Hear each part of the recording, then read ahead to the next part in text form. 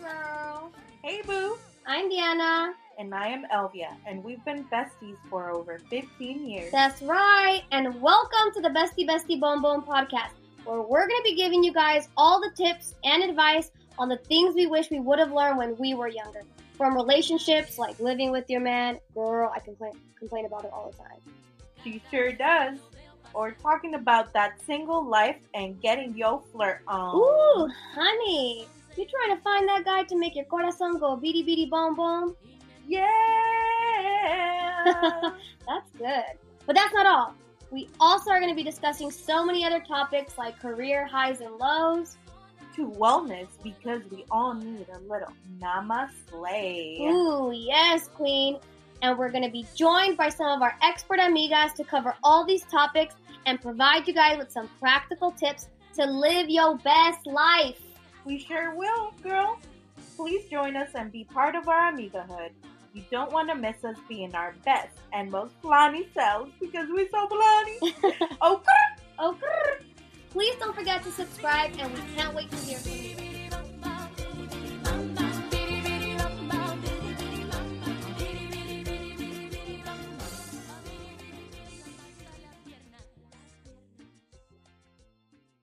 Back, everyone, to the Bestie Bone Bone podcast.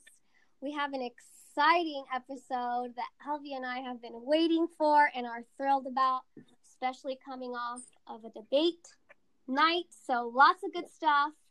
And we're really excited, right, girl? Yes. So I want to... So exciting. Yeah, I want to introduce everyone to our incredible guest today that I feel so honored by, and I've been graced with through a nonpartisan political organization that we are a part of. Welcome, Danielle. Hi, y'all. Thanks for having me. Yes, we are so thrilled. Girl, we got all the questions. Me and Elvia Shoot were 'em. fired up yesterday. I was like, we can ask this and this. But we... I know I saw when I looked at the questions, I was like, okay, we're going. Yeah. I had to do my homework. Yes. So before we jump into all of that good stuff and we know all the amazing insights and your thoughts and feedback, I would love for us to start with an introduction. So tell us about yourself, your background, where you grew up, and how you ended up interested in politics, specifically in the school board education space.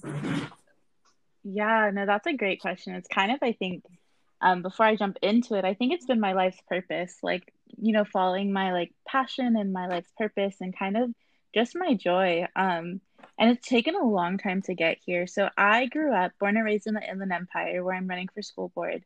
I'm running in the district that I grew up in, and actually, the district that I'm running for has 2 of the 3 schools that I attended in Redland schools. And I kind of have a roundabout journey to politics. Like, I've always had like an affinity for children, but I had an experience when I was about 11. And, it's pretty precocious. Like, I was, and I was adamant between 5th and 6th grade, I needed an internship. Like, I was like adamant that I needed already to be working. And so I asked my mom's best friend, who was a teacher, like if I could join her in her class that summer, because I was kind of just bored at home. Like, it was like pre-Wi-Fi, and I was like looking. I remember thinking, like, if I'm going to get to college, I'm a first generation college student. I was like, if I'm going to get to college, I need to start now. And so I volunteered with PMAR that year. And I volunteered all throughout middle school every summer. But that first year, she asked me to read with 2 of the boys. And one of the boys, like, they both had kindergarten reading levels. And one of the boys kind of, would go back and forth between Mexico and the school that he was at. And so, I would read with him, and it was cute to like just walk somebody through that process and have them feel comfortable being vulnerable with you. And granted, I'm 11, so we're both like kids. And the other kid, Christian, I remember, like, he was the same reading level, but he was a little more advanced in his like sentence structure. And so we would just read, and then we ended up just kind of like hitting it off. And I remember he had like a Pokemon on his desk. So we were just like talking about it, and I was just like trying to get to know him. And he was like, oh, it's my birthday soon. And I was like, oh, cool. Like, how old are you turning? And he literally was like, I am going to be 11. And, that my aunt taught 3rd grade. So I had this moment where I was like, why is Christian the same age as I am, but I'm going to sixth grade and Christian's in third grade? Like, and it was a very innocent question. My aunt did such a good job of like walking me through kind of educational inequity right at that moment. And then I went to Yale and I was like tutoring in New Haven Public Schools. And I was like, wait a minute, what the heck is going on here? Like my tutorees, Dream and her friend, like we would do math, but like we'd have to look for the math textbook. Like a lot of it was like I would just start copying down like problems for them so that they could take it back home, because they didn't have a textbook back home. And I just thought like, what is going on? Like I saw this with Christian and I saw this, with my cousins who went to a different school district. And then I'm looking at this and seeing it with, these two wonderful high school students that I'm tutoring as a college student. And at 19, I just thought, like, what the heck is going on? And so it was really that why that kind of drove me to teaching. And, in true Yale fashion, we didn't have like a school of education. So I couldn't like, deep dive into my teaching craft. So I ended up teaching after college on the Navajo Nation. And I thought that was going to be, where I stayed. I thought the classroom was going to be where I stayed for a large part of my life. And, life kind of like life kind of nudges you in ways where you're there. It's kind of like, that is the right path, but it's not quite the right path, right? Yeah. And so life kind of did that. Like everything went wrong. I wanted to stay a third year, but my alternative teaching licensure, like the state policy had cut it off that year. So I couldn't. My school, like I worked at a school in New Mexico on the Navajo Nation in a district that was the lowest performing district in New Mexico at the time. And we were the 49th state in education that year, when I was there. And those couple of years I was there. So I was like really teaching, and learning about the depth of educational inequity in the United States. And I had like a superintendent that did this thing where the district was about 200-mile radius. It was a rural district. And so he would move principals from their home community about 200 miles across the district in hopes that the commute, like during the commute, it would be too much. So they would like quit so he didn't have to pay severance packages. And then I just had a couple of wild experiences. I know, isn't that crazy? And I had like a couple of wild experiences where like on the reservation, like when we talk about criminal justice, like all those cases get handled immediately by the FBI because of, the treaty law. So I just was in a very interesting place, like in terms of laws and policies. And I like was like, okay, well, I can't teach. I'm gonna go back home and I'm gonna go hang out, and try to figure out what I want to do. And so I think it was that experience teaching that really, kind of made me question like, not just why educational equity, but like where does ed policy fit into all of this? Like who's making the decisions and like why are they making them the way that they are? And I spent that year back home just kind of underemployed, tutoring, working less than 20 hours a week, and like applying for jobs and literally trying to get involved in my local Democratic parties and just trying to like see what that process is like. And I couldn't find the meetings, like, and I had never been politically engaged back home because I had never I didn't really understand how to. I could perform well in school, but I didn't talk to an elected official that like served like my family until like November of 2019. And like, when I say like I tried, like I went to Yale, like I definitely tried to like just understand the political process. And then you did do what you do best when you don't know what you're doing with your life. And I went to grad school. And I ended up at USC, which brought me to LA. And it was actually in Los Angeles where I kind of found a group of people who wanted to be as politically engaged as I was, but also that were so open to like allowing me to be politically engaged in the process. Like whether that was groups like Latinas Lead and canvassing and vote, and phone banking for candidates, or it was just like attending meetings and like, you know, listening to what people had to say. I found that the political process in, one of the largest cities in the US was a lot easier to navigate. And I found myself kind of coming into my own there politically and kind of by happenstance. Like I just happened to meet the right people. Like I just happened, to form relationships with people because I was coming at this from like a learner's like mindset and also like a I think I was coming at it just from like, I was super naive. Like everything was super new and it was super exciting. And I found myself working at the Board of Education for Los Angeles Unified, as the director of organizing and policy. And that work was so meaningful to me because I finally felt like I had the tools um, to really create policy with community and like lead our parent organizing initiatives and make sure that like, people like my family and people in our school systems and our parents and our students really had a voice at the table in ways that I hadn't really had my whole life. And I know my students didn't have when I was teaching. And it was, I think, just this really empowering process. And then when I got the opportunity to move back home a little over a year ago, I found myself in that same process of, not knowing where the meetings were and looking for them, like trying to understand like what was happening, just trying to understand who, like, how I could get involved in the way I had been involved in LA. And I just, door after door, I felt really disempowered this last year. And then seeing my 13-year-old sister navigate, some of the racist incidents in our schools, like kind of prompted me to run for school board. Like I'm out here for the long term. I want to be with my family. And I should be able to still be politically engaged. And so, in a very roundabout way, that's like how I ended up in politics, and I'm still here. Wow, wow.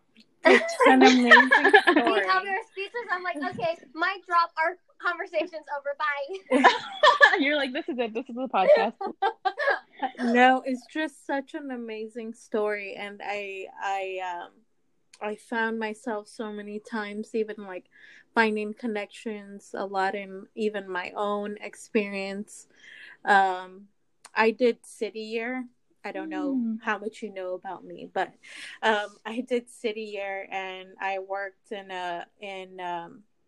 Watts here in South LA, and I felt I feel like that was the first time I really thought about education in that way, that like education is not the same for everybody, and it sadly depends on what zip code you live in and what resources you have that go towards the schools there. And I remember being, in a 6th grade classroom, and I'm going over multiplication tables with 6th graders. And, I remember, learning those in 3rd grade and having to memorize them. And I was just like, wow. I was like, why is it so different here? And as I did City Year, just, learning a lot more about the inequities that exist, I should say, in education today. And it's literally, I haven't lived in Inglewood all my life, but I live in Inglewood now, and it's literally 15 minutes away from my house. And I never like realized that. So it was such a eye-opening experience, and it is what made me stick with education, because I am very passionate about closing those gaps as well. I mean, I work in higher education now, but it's very much, a lot of the work I do now is very rooted in, what I learned in my time with City Year. So I definitely it's crazy how feel a lot of what you just said. Yeah, it's crazy how like this experience, like I go back to my teaching experience all the time. And City Year, I have had friends who did City Year as well, and it's the same experience. So I feel that 100%. Yeah. Girl, I have 2 follow-up questions, but before I get into that, I just wanted to just say, I mean, I just bow down to like people who see inequities and want to do something about it, knowing that whatever that looks like is going to be a lot of work. So I just applaud you for stepping up for all of us, for our future generation, for current kids, future generation kids. I just think it's so incredible, because to feel empowered, like the only way there's going to be real change is if, I get a chance to get a seat at the table especially as a woman of color. I just think that's so incredible that you're like, you saw the inequity, you dealt with it, you had it firsthand as being a teacher, and you decided, I need to do something. I just think that's so cool. I wanted to say that I mean, I've always been an advocate of education, and I probably haven't seen it in either capacity, but I used to recruit for CSUN.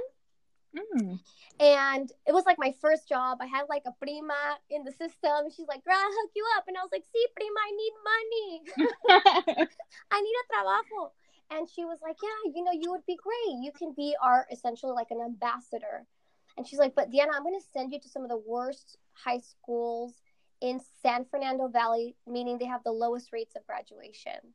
And I was like, yeah, send me there. I'm going to empower all of them. They're all going to go to college. And that was the first time I ever got a glimpse, and I realized the inequities. And just, that was my first time I ever really saw it and felt it and understood it, and I was like, whoa, not that I didn't know it before, but you don't really know it until you're in it, I think. And that was really the first time I really understood it. But I want to ask you, and this may be off topic, and Elvia, I'm curious if you've ever felt this way, girl. I don't think we've ever talked about this, but when I was applying to colleges, I feel like I was all about it. I wanted to be a change maker. But when I started applying to schools, I applied to schools that I either thought I would get into or maybe were a little bit above me. But as a Latina woman growing up in Inland Empire, like, how did you feel the confidence to go to like such a big name school? Like, I don't know. I just think I feel like I never even considered Stanford because I was like, I'm not going to get in there, or any of the big schools, because I was like, no, I'm not whatever enough. And I just like, I don't know. I'm just curious. Yeah, no, that's a great question. Like, one, I want to say I didn't really have the confidence. I actually, I like, and I don't know about both of you, but when you're a first generation college student, I tell people this all the time, like, that process is scary. Like, I remember moments in high school and middle school just like hyperventilating because I was like, I don't know anyone that's like going to a 4-year school right off the bat. Like, I don't even know people finishing college. And like, I think I had like a lot of, I'm a little bit of a perfectionist, so there's that. But I had a lot of anxiety around it. And I remember the college application process. I think I was just super overwhelmed. I was just not in a really good headspace. Like, I think I had like, some mild depressive symptoms. And I remember just telling my dad, like, applying to all of the schools because I was like, well, my mentality was like, go big or stay home.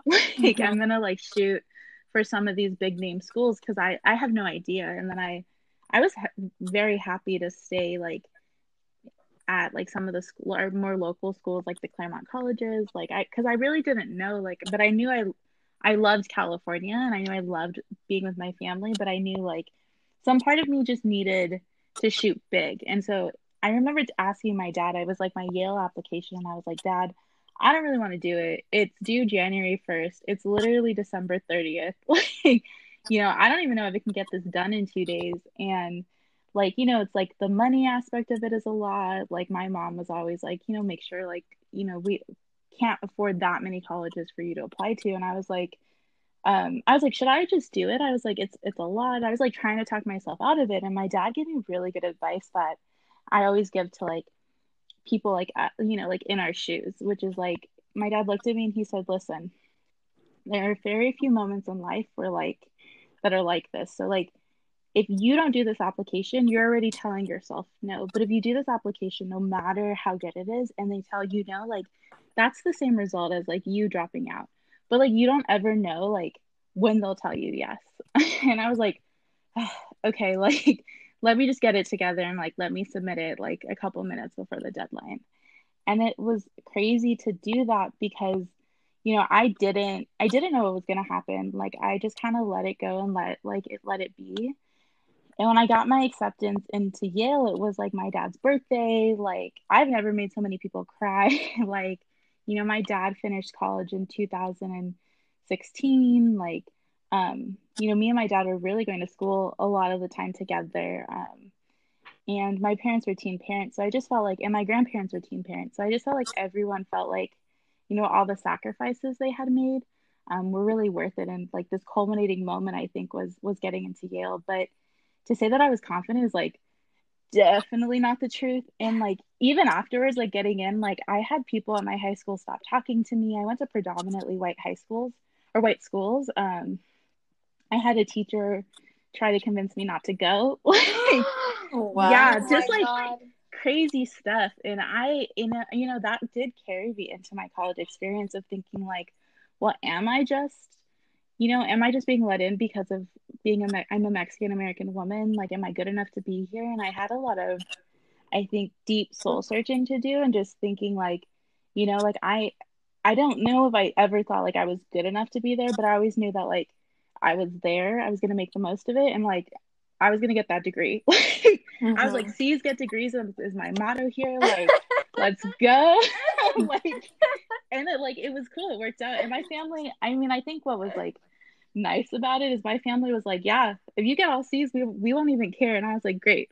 Like, because that's where one of the most relevant topics right now around our election is the importance of voting and getting out there, particularly in our community, and the power that our community has in elections, especially amidst all the local elections. Can you tell us and walk us through the differences and how each of these impacts our daily lives? Yes, I love this question. I did this I had second graders do their own policy. I went to a career day and we made our own policies around like a cookie policing class. But That's so it was cute. so cute. I mean, they get it. Second graders understand. They understand policy. And I think like I bring that up to say that like that's how easy policy can be, right? And voting is a part of that whole system. Like voting is pretty. I mean, literally, the act of voting is pretty easy. Like you mark a little bubble and you send it in.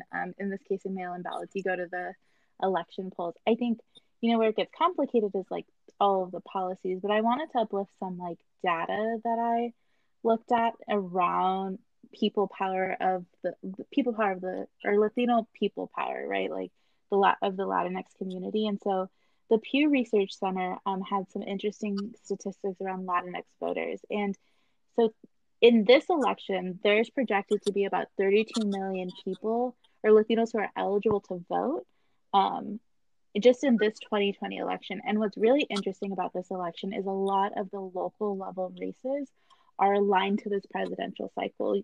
Usually what happens is like the presidential race will happen and you'll get some propositions and you'll vote from some state assemblies. But a lot of, especially in California, a lot of municipalities and cities have actually decided to put all the candidates on the same ballot from president to your water board so that you vote down ballot. And so I think when we think about voting, one thing I want to lift up is like if you vote and you stay at the presidential election and you don't vote for the judges, if you don't vote for the city council people or the board of supervisors or your school board people, like what you're actually doing is injustice an injustice down the ballot. And so what's cool now in California is that instead of there being a race in June and in November and people just opting out to vote in November, like we're having it kind of solidified to like 1 or 2 votes a year as opposed to like the many we saw before. And so I think that's super interesting when we think about states like California. So there are like 5 states that hold 2/3 of all the Latino vote in the nation. California being one of them, and California has 25% of the U.S. Latino vote. And I think this is interesting because in a state like California with 25% of the Latino people power and the Latinx people power, what we're not seeing is that represented in different levels of government. So like, for instance, our state legislature is about 55% people who identify as white, and about 23% of our state legislatures identify as Latinx.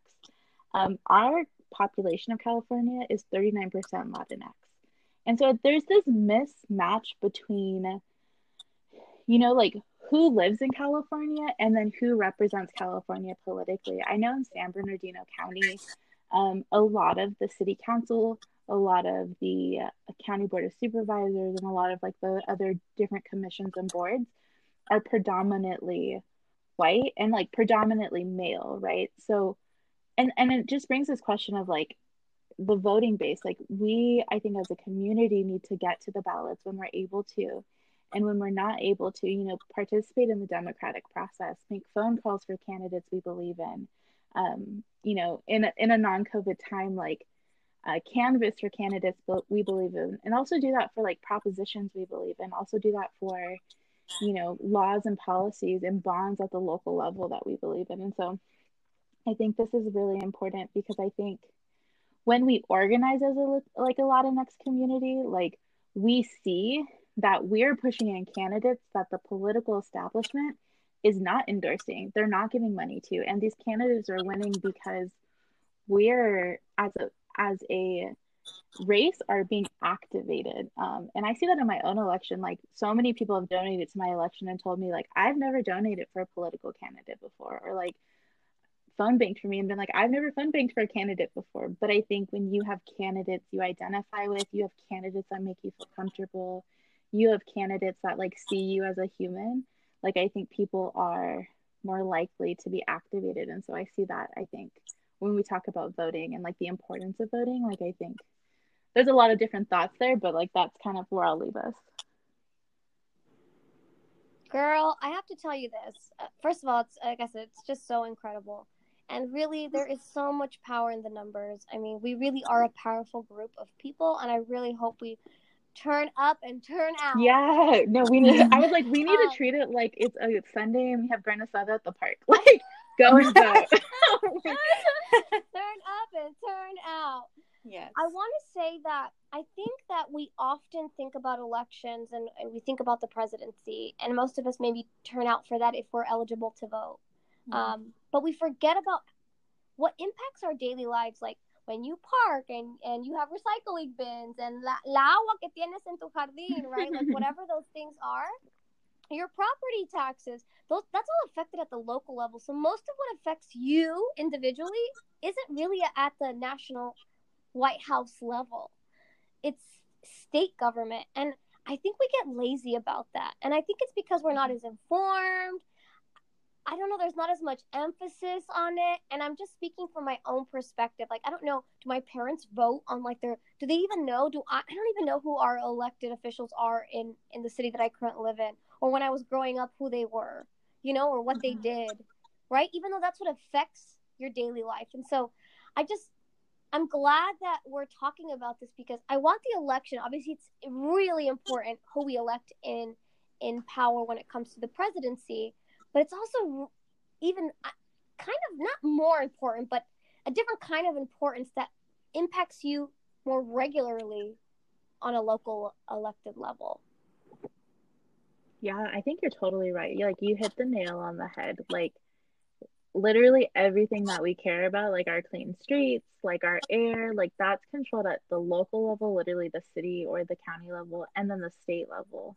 And I think, that's important. That's why it's important to vote down the ballot. That's why it's important to vote for these smaller positions and getting people who represent your values in these positions. Because, sometimes policy, I like to say that like policy creation and policy stances don't like always reflect values, right? And so like if you want somebody who is thoughtful and inclusive and, like they don't have to sit, like a lot of these races are nonpartisan, so they don't have to sit within a party, but they do have to represent the way they do policy and the way they do community engagement. I think has to represent your values, right?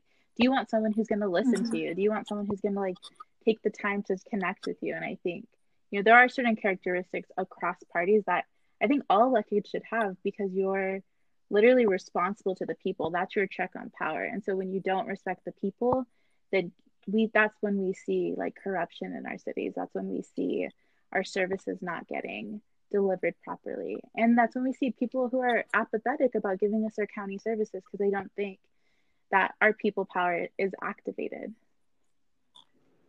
Mm-hmm. I think that's a great segue to my next question for you. When we hit the polls, we're not just voting on candidates. So we talked about sort of voting at the local level, right? Or voting, you're going to be voting presidents, and you're going to also be voting candidates at the local level. But you're also going to be voting on propositions, which we're all getting bombarded with currently in ads, right? Say yes to this prop, say no to this prop. Can you talk about how we can get more informed about these propositions, and again, how important these propositions are to our local neighborhoods, to our daily lives, because they really truly impact us at a very local and more personal level. Yeah, they impact everything. I want to tell us a story, then I just want to tell us like the way in which ballots are created and like why in California I think they're super important. So like the ballot initiative process is a way for citizens in California, like the people of California, to propose laws and amendments to our California Constitution that the governor or any state legislature won't put up in the legislative cycle, right? And like a governor won't make an executive order on. So like they're really important as like a people power check to policy making. And I say that as like, if we are not satisfied with something that is happening at the state level, like this is our chance to create a law and bypass the whole system. And so they're really important and symbolic in that way. And just to like illustrate, like to show the impact in, I don't know if y'all remember this, but California Proposition 227 in 1998, like I was a baby. I was maybe like in third, fourth grade. It was the English Language in Public Schools Act, and it was on the ballot. And one guy who was a millionaire decided that because of his experience as an immigrant in our country coming from Russia, like, well, actually, I don't know what country he was coming from, but he was an immigrant in our country, and he decided that what he wanted for public education in this proposition was that all students who are dual language learners who are learning English in our system would only do that instruction in English only. So he passes one of like the country's like foremost prominent English only laws, and this bans bilingual education in the state of California. And so yeah, and it doesn't get like overturned until 2018. Like, and so you know, he decided that he was going to go through this ballot process, put it on. He ran a really good media campaign around it and actually convinced people that English only classrooms were the way in which our students who were like speaking multiple languages at home, like was a way for them to learn in schools. And so this is, I think, a really important story because I think this shows like the power in our day-to-day lives in a place like California where we have a ballot. Like you could pass a ballot and it literally affects like an entire system of education, right? It literally affects like how a city does 100% of what they do, right? It affects budget streams. So they are impactful and they don't really have the checks that a state law would have, like, right? The state law has to pass, you know, the assembly, it has to pass I was like Senate. I was like, what is that word? Then it has to pass the California Senate, and then it has to go to the governor's office to get signed. And so there's all those checks and balances where like a proposition, like the process for it is literally like you have to apply and like submit a draft of the law or policy to the Attorney General's office. You have to collect enough signatures on your petition, and then you have to take that petition, turn it into your county local office that handles that, verify that it's good, and then you literally submit it to the state, and the state puts it on the ballot, and then we vote on it, right? Like, it's like a very, you know, it's a hard process because there's like a lot of signatures, etc. But it's a very straightforward policy lawmaking process. And I think it's important to know that like when we vote for props, like it's like a state law. It affects everyone in the state, and it's really, really important to make sure like we're really looking at the law and looking at the pros and cons that are in our booklet, and then deciding based on our values, like, do we want to live in a world where like that possible impact or that con like exists? Like, and so I think that's kind of like a little bit of why I think it's important. I feel like, Elvia, don't you feel like we gotta get more woke on what's happening in like our local neighborhood? Yeah. No, I mean, for me, in terms of propositions, I feel like I just find the wording of them so confusing, and it's really hard to navigate just the language they use and like, well, what does that mean? Um, for me, what I've found that's helped, like just looking at other resources that help maybe explain what voting yes on something means and voting no on something. And I've used, like things like Ballotpedia or some voter guides too, just to help with the language. Because I think it's really, I mean, imagine like think of my parents and just trying to read through these propositions and like what they mean is is is hard for me, and I can only imagine what it's like for them. Yeah, I feel that. I think we don't do, working with, parents and a lot of my parents being solely Spanish speaking at the district, like we don't do a really good job, I think, of making policy accessible. And part of my work now and where I work at a nonprofit is doing that exact process, is making it accessible to a lot of our community organizers who are doing this, and, the parents and the students and the teachers that they're working with. But I think you're right. I think that's purposeful. I think that's Mm-hmm. why it's important when, our conversation about higher ed, that's why it's important for us to get like Latinx people and Black, Indigenous, and other people of color into higher education, but particularly, I think, into fields that lend itself to policy like law, your MPA, your MPP, because that interpretation, I think, has to come from us for it to be fair and accurate and true. Because it's like kind of signing like a credit card contract, right? There's fine prints to it, and we just have to read the fine prints, and oftentimes it's so long to get there. And so I think, Yeah. I think that's the importance of representation in politics and in policy making in particular. Let's go into, I mean, I've been talking, Diana has been talking about how we are such, educational advocates, and we really believe it's like the catalyst of everything. And you are currently running for a seat as a school board member. So, what are some of the biggest issues facing the education system, and how can we help fix those issues? What power do we hold, and as voting people, and how can we ensure that these changes are implemented? No, this is a great question. And so outside of my role running for school board, I work as a director of strategic policy and organizing support for a national nonprofit. And what I do is I work every day with electeds, executive directors of like advocacy orgs and community organizers like across the nation to tackle some of like our most pressing educational inequity issues, right?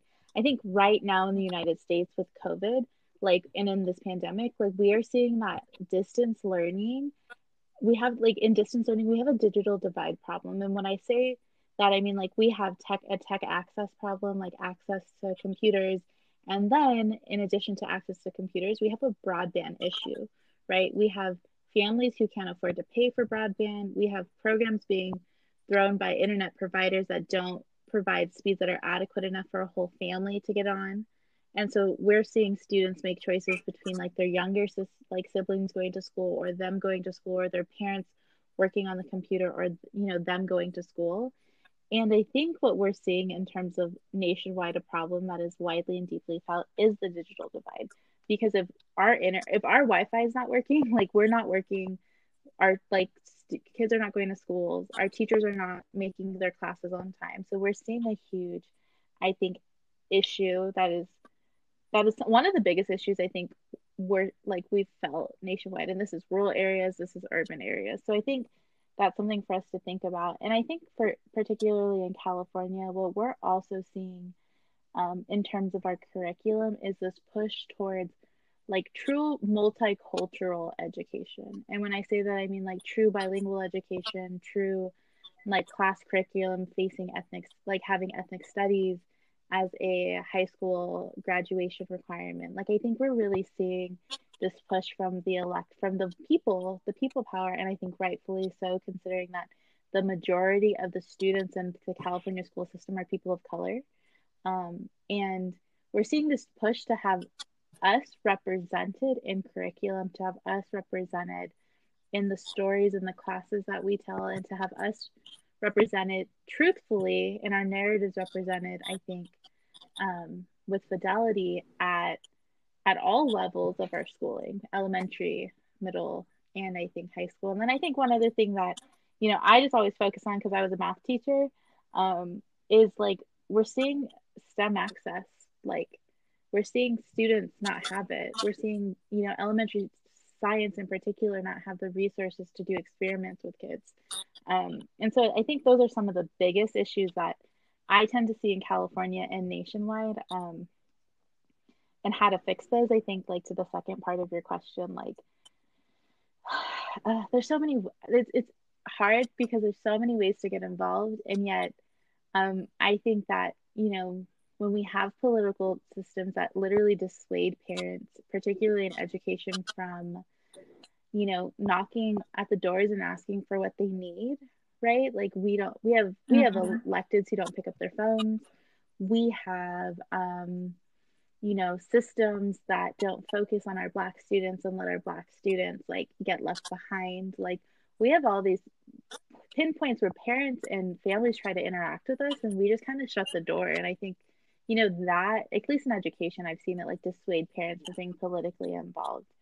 And that's just disheartening. I think that's disheartening on so many levels because that's not putting people first. That's not putting the needs of our families first, which like we should be doing in our school systems. But I have some like concrete recommendations if you want to participate in your education system. Yes, okay. Girl, I want to hear them. I was just thinking that, like, I just want to mention this. Elvie and I are single, meaning like our marital status is single. We don't have children. And yet I know I can say this on behalf of both of us, that no matter where we live or what we do, we would be big advocates. If we needed to pay a little extra taxes to help our school systems and where we live, we would. Yeah. Right? Yeah. Like we would still participate, even though clearly it doesn't affect us directly. Like we don't have kids going to that school, right? Even if we live in that district or that area. And so that's what I want us to, how can we help? I guess that's why I always think about that. Like, people are like, sí, mija, y debes vivir, because that's a good school district, right? And I'm always like, even if we don't have kids, like, I still want to participate. Yeah, no, I think that's actually a great question. Like, I think we create clear channels for families to participate in our school system. But there are lots of us, like I don't have kids. I have a 13-year-old sister in school, but I don't particularly have like a student of my own in our school systems. And I think there's still ways to get involved, right? Like you could be a part of a local organizing group and you could be working to help plan meetings for community members, holding space for people. I worked on a fellowship where we realized in LA County, like the people who are going hungry in Los Angeles were undocumented people. And as a group of 4 people who had citizenship status, we were like, what do we do, right? And I think we went about that really interestingly. Like we held a meeting and we worked with a local org and we said, hey, like we want to talk about the experience of what it means to be hungry and undocumented in LA County. And we had like 11 people show up who were formerly undocumented or currently undocumented. And like that experience, because they were, and I think this is particular to like that group of people that we talked to, but they were really scared to advocate and to reveal their citizenship status. Like it was taking those stories to the supervisor's office and saying, hey, this is this community and we're building people power by bringing these people together, by creating space and literally just verbatim taking their testimonies up to you and like being good allies in that way and like taking cues from the people most impacted by this issue. I think that's one way, like, and we don't really give, I think, ourselves like enough credit for that. I think another way to get involved in our schools in particular is like, your neighbors are most likely parents or have people in our school system, like taking them to the meetings they need to be at, offering people rides if they don't have it, like offering, I think just being a good neighbor and offering to go to meetings just to like, if they're comfortable with it, obviously, like just to like sit in a parent teacher conference and like be like a sort of support, because those things are very scary a lot of the times for our community members, especially like our Spanish speaking community members. Like, it's a pretty intimidating experience, I think, overall. um, Having been on like the teacher end and then the student end. But I think those are like some simple, like, just being a good community member, like, tips that help increase the voice of parents in our school system and families in our school system. I think there's other ways to get involved, like being a substitute teacher when you can. Like, helping a school and just going to the principal and saying like, hey, I work at this org. My org has like a funding match. Like, can I keep your school in mind when we do something like this? I think those are really concrete ways. I think in terms of like being politically involved, like, go to your local school board meetings. You would be surprised the number of people that do not attend, right? And if something doesn't feel right for you or your community, like, let your community members know. Like, especially in this age where like everything is online, like, attend by Zoom, watch it on television, take notes for your neighbors, like, make that policy piece accessible. I think meeting with your local school board member, you don't have to be a parent of the school system. You just have to be a voter. Like, to meet with your school board member, like, take 15 minutes and introduce yourself. Request 15 minutes to introduce yourself. And just get to know them and get to know like their priorities or their team. Like, if you can't get with the elected, like, take a member, like, get coffee with a member of their team, because you'll never know when you'll need to like advocate or like need to create those political channels for people. And I think that's one thing. And in California, this process is open to all stakeholders. For education, it's called the Local Control Action Plan, and it's LCAP for short. You'll hear it. But in California, in order for schools to get funding from the state government, what they have to do is create a plan where they engage stakeholders to identify where their school system is going to spend the money that they receive. So if you want to attend those are open to all community stakeholders, which include people who are, who don't have kids in our school systems. But I think those are really informative meetings, because oftentimes in those meetings, they'll reflect like the larger trends we're talking about when it comes to representation and who's actually in the room. So I think like my best advice is like, you would not believe how few people come to these meetings, and that, good first step to start is just attending them and making yourself known and making your story known, because you have a stake in your school system, especially if it educates a large amount of students that you identify with. Girl, I just feel so woke. I'm like, oh my God, I need to be a good neighbor, first of all. Yeah. Like, nobody wants to be a shitty neighbor. I know. I was like, I should ask my neighbors. They have 3 kids. I've heard them. Yeah. And I need to take them to those meetings. But I'm not surprised people don't show up. And goes back to my points, because we're so uninformed and unencouraged.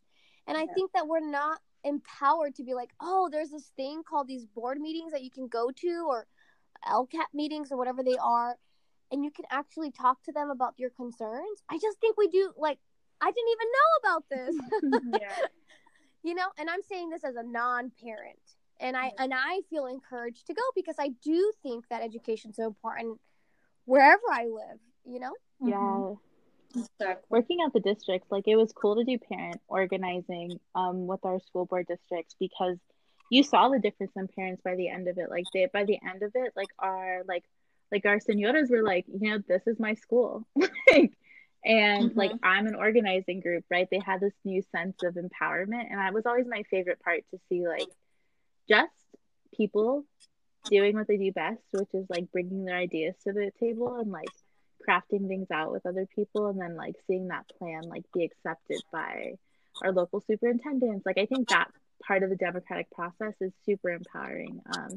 And it's unfortunate that that model in LAUSD is, I think, one of the only models in the nation for community participatory like government. It's like a specific model of democracy, and that was like a program being ran. It's not ran in any board district right now, like in LAUSD. But I think that's why electeds are important, because you have to have an elected that wants to have that connecting piece, which is like goes back to when you vote, regardless of your political party, you're voting for certain characteristics. One of them is like when you think about it, like, is this elected reaching out to people? Are they calling people? Are they walking the streets? Are they sending mail? Are they wanting to get in touch with people?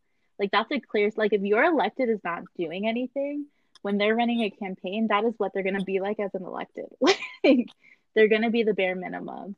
And I think it goes back, some things, like, I think sometimes as a citizen, we're super hard on ourselves, but like you said, sometimes the political process is hard for a reason because people don't want people to participate in it.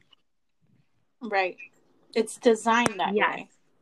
And I'm saying that in this election.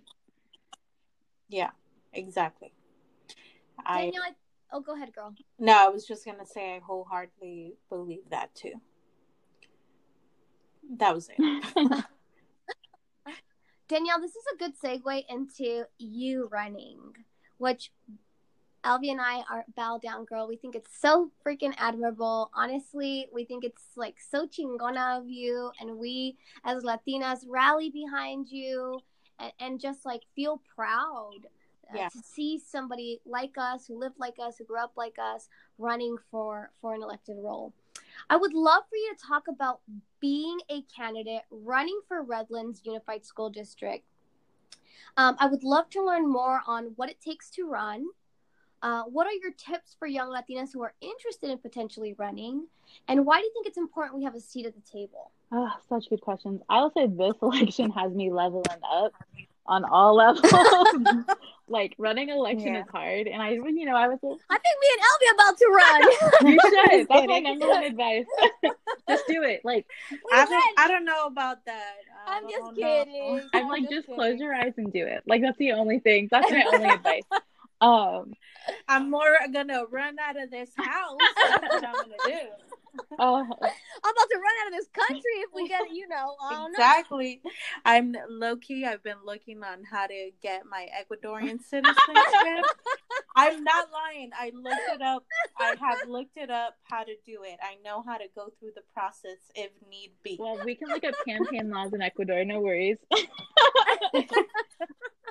Yes. No, I love this question. I think something I would have loved knowing about running is more of the political establishment piece. And like, I'm glad I threw my hat in the ring because I truly believe that, the citizens of my board district need a board member that takes their calls. Like, I'm like talking bare minimum stuff, right? Who like listens to the problems that they're having in our schools and who genuinely makes an attempt to resolve those problems. Like, I think that for so long in California, we saw at-large elections, which meant that a bunch of candidates would run, there'd be 4 seats, and the top 4 candidates would get those seats, but it would be everyone in the district in your city that would vote for, these candidates. And I think there's a problem too. Like, when running an election, like, that's kind of a problem because instead of focusing on like 15,000 people, you're focusing on 100,000 people. And I think for candidates of color, that's a problem because often we're underfunded. We have people power, but we might not have the money to buy the fancy data that we need, the machines that make a campaign run smoother.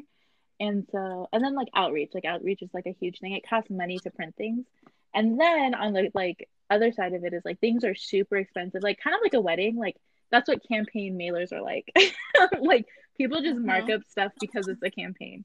And so I think, if you're really considering running, one, I think you should just do it because I think what I've seen is that, just putting my hat in the race, like, I've talked to way more electeds from the Inland Empire than I've ever talked to in my life. Like, and my family's been out here for 5 generations. Like, like, I think that's important. I think having access and that capital to like these electeds is important.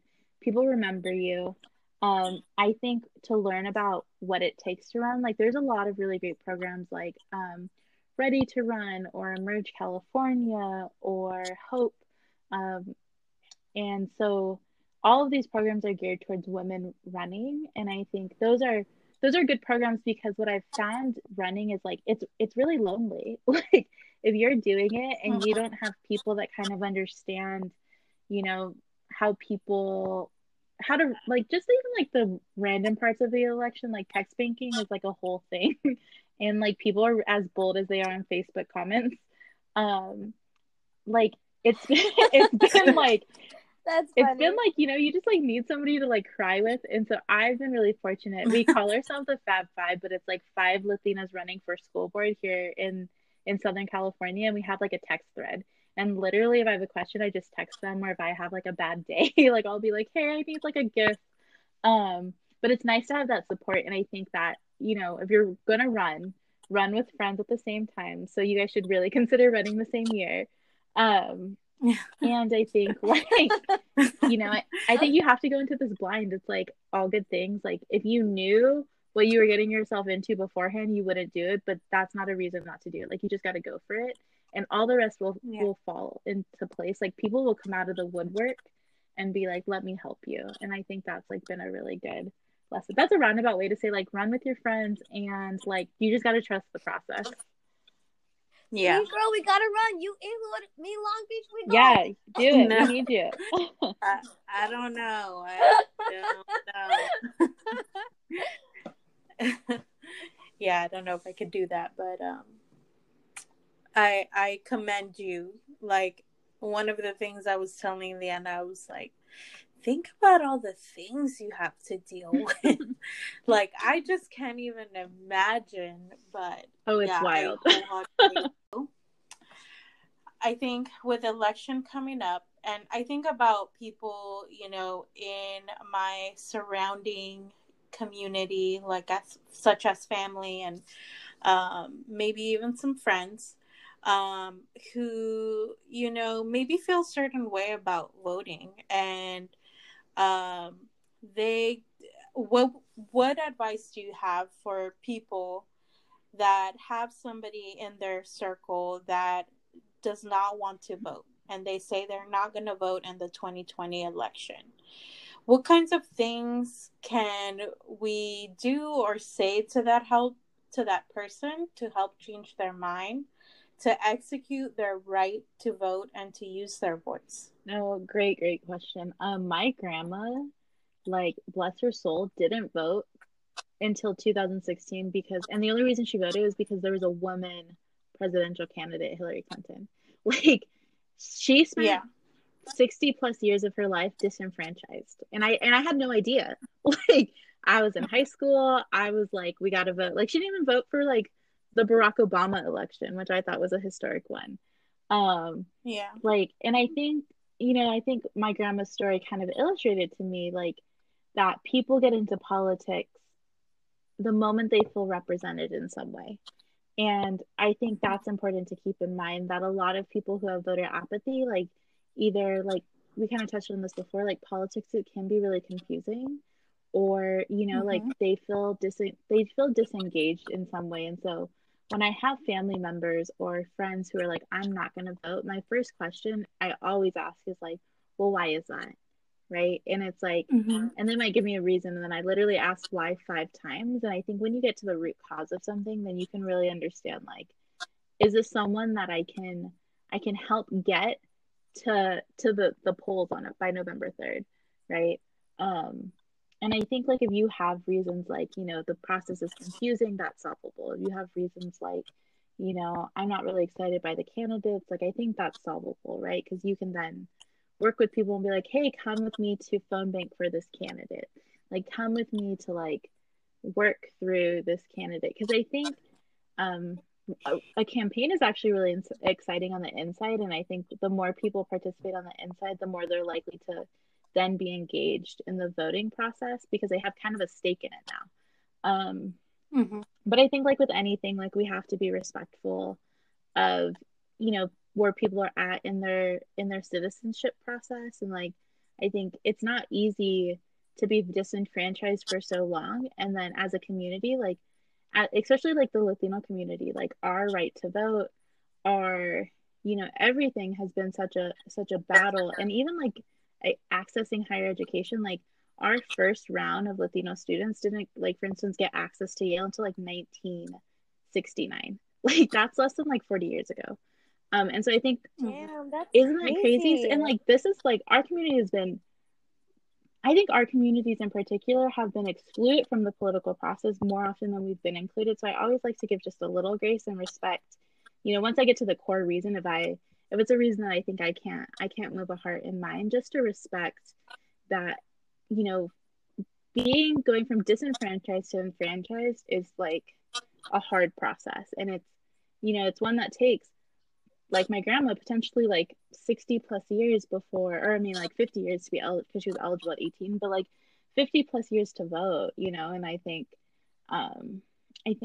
just getting people where they're at, and like obviously politics is not as good as keeping up with the Kardashians, but I mean it doesn't have it can be, but like I think respecting that process, and then whenever possible, like taking people along for that ride with them. I think, like you were talking about, hosting voting parties and talking things through, and like, doing, just making the process a little more communal. I think we think about voting as like, it's just me, but the matter of the fact is most things people do, like they vote like they're friends, right? Like they vote based off of, if a campaign like talks to them, like people will vote for a candidate just because I reached out to them.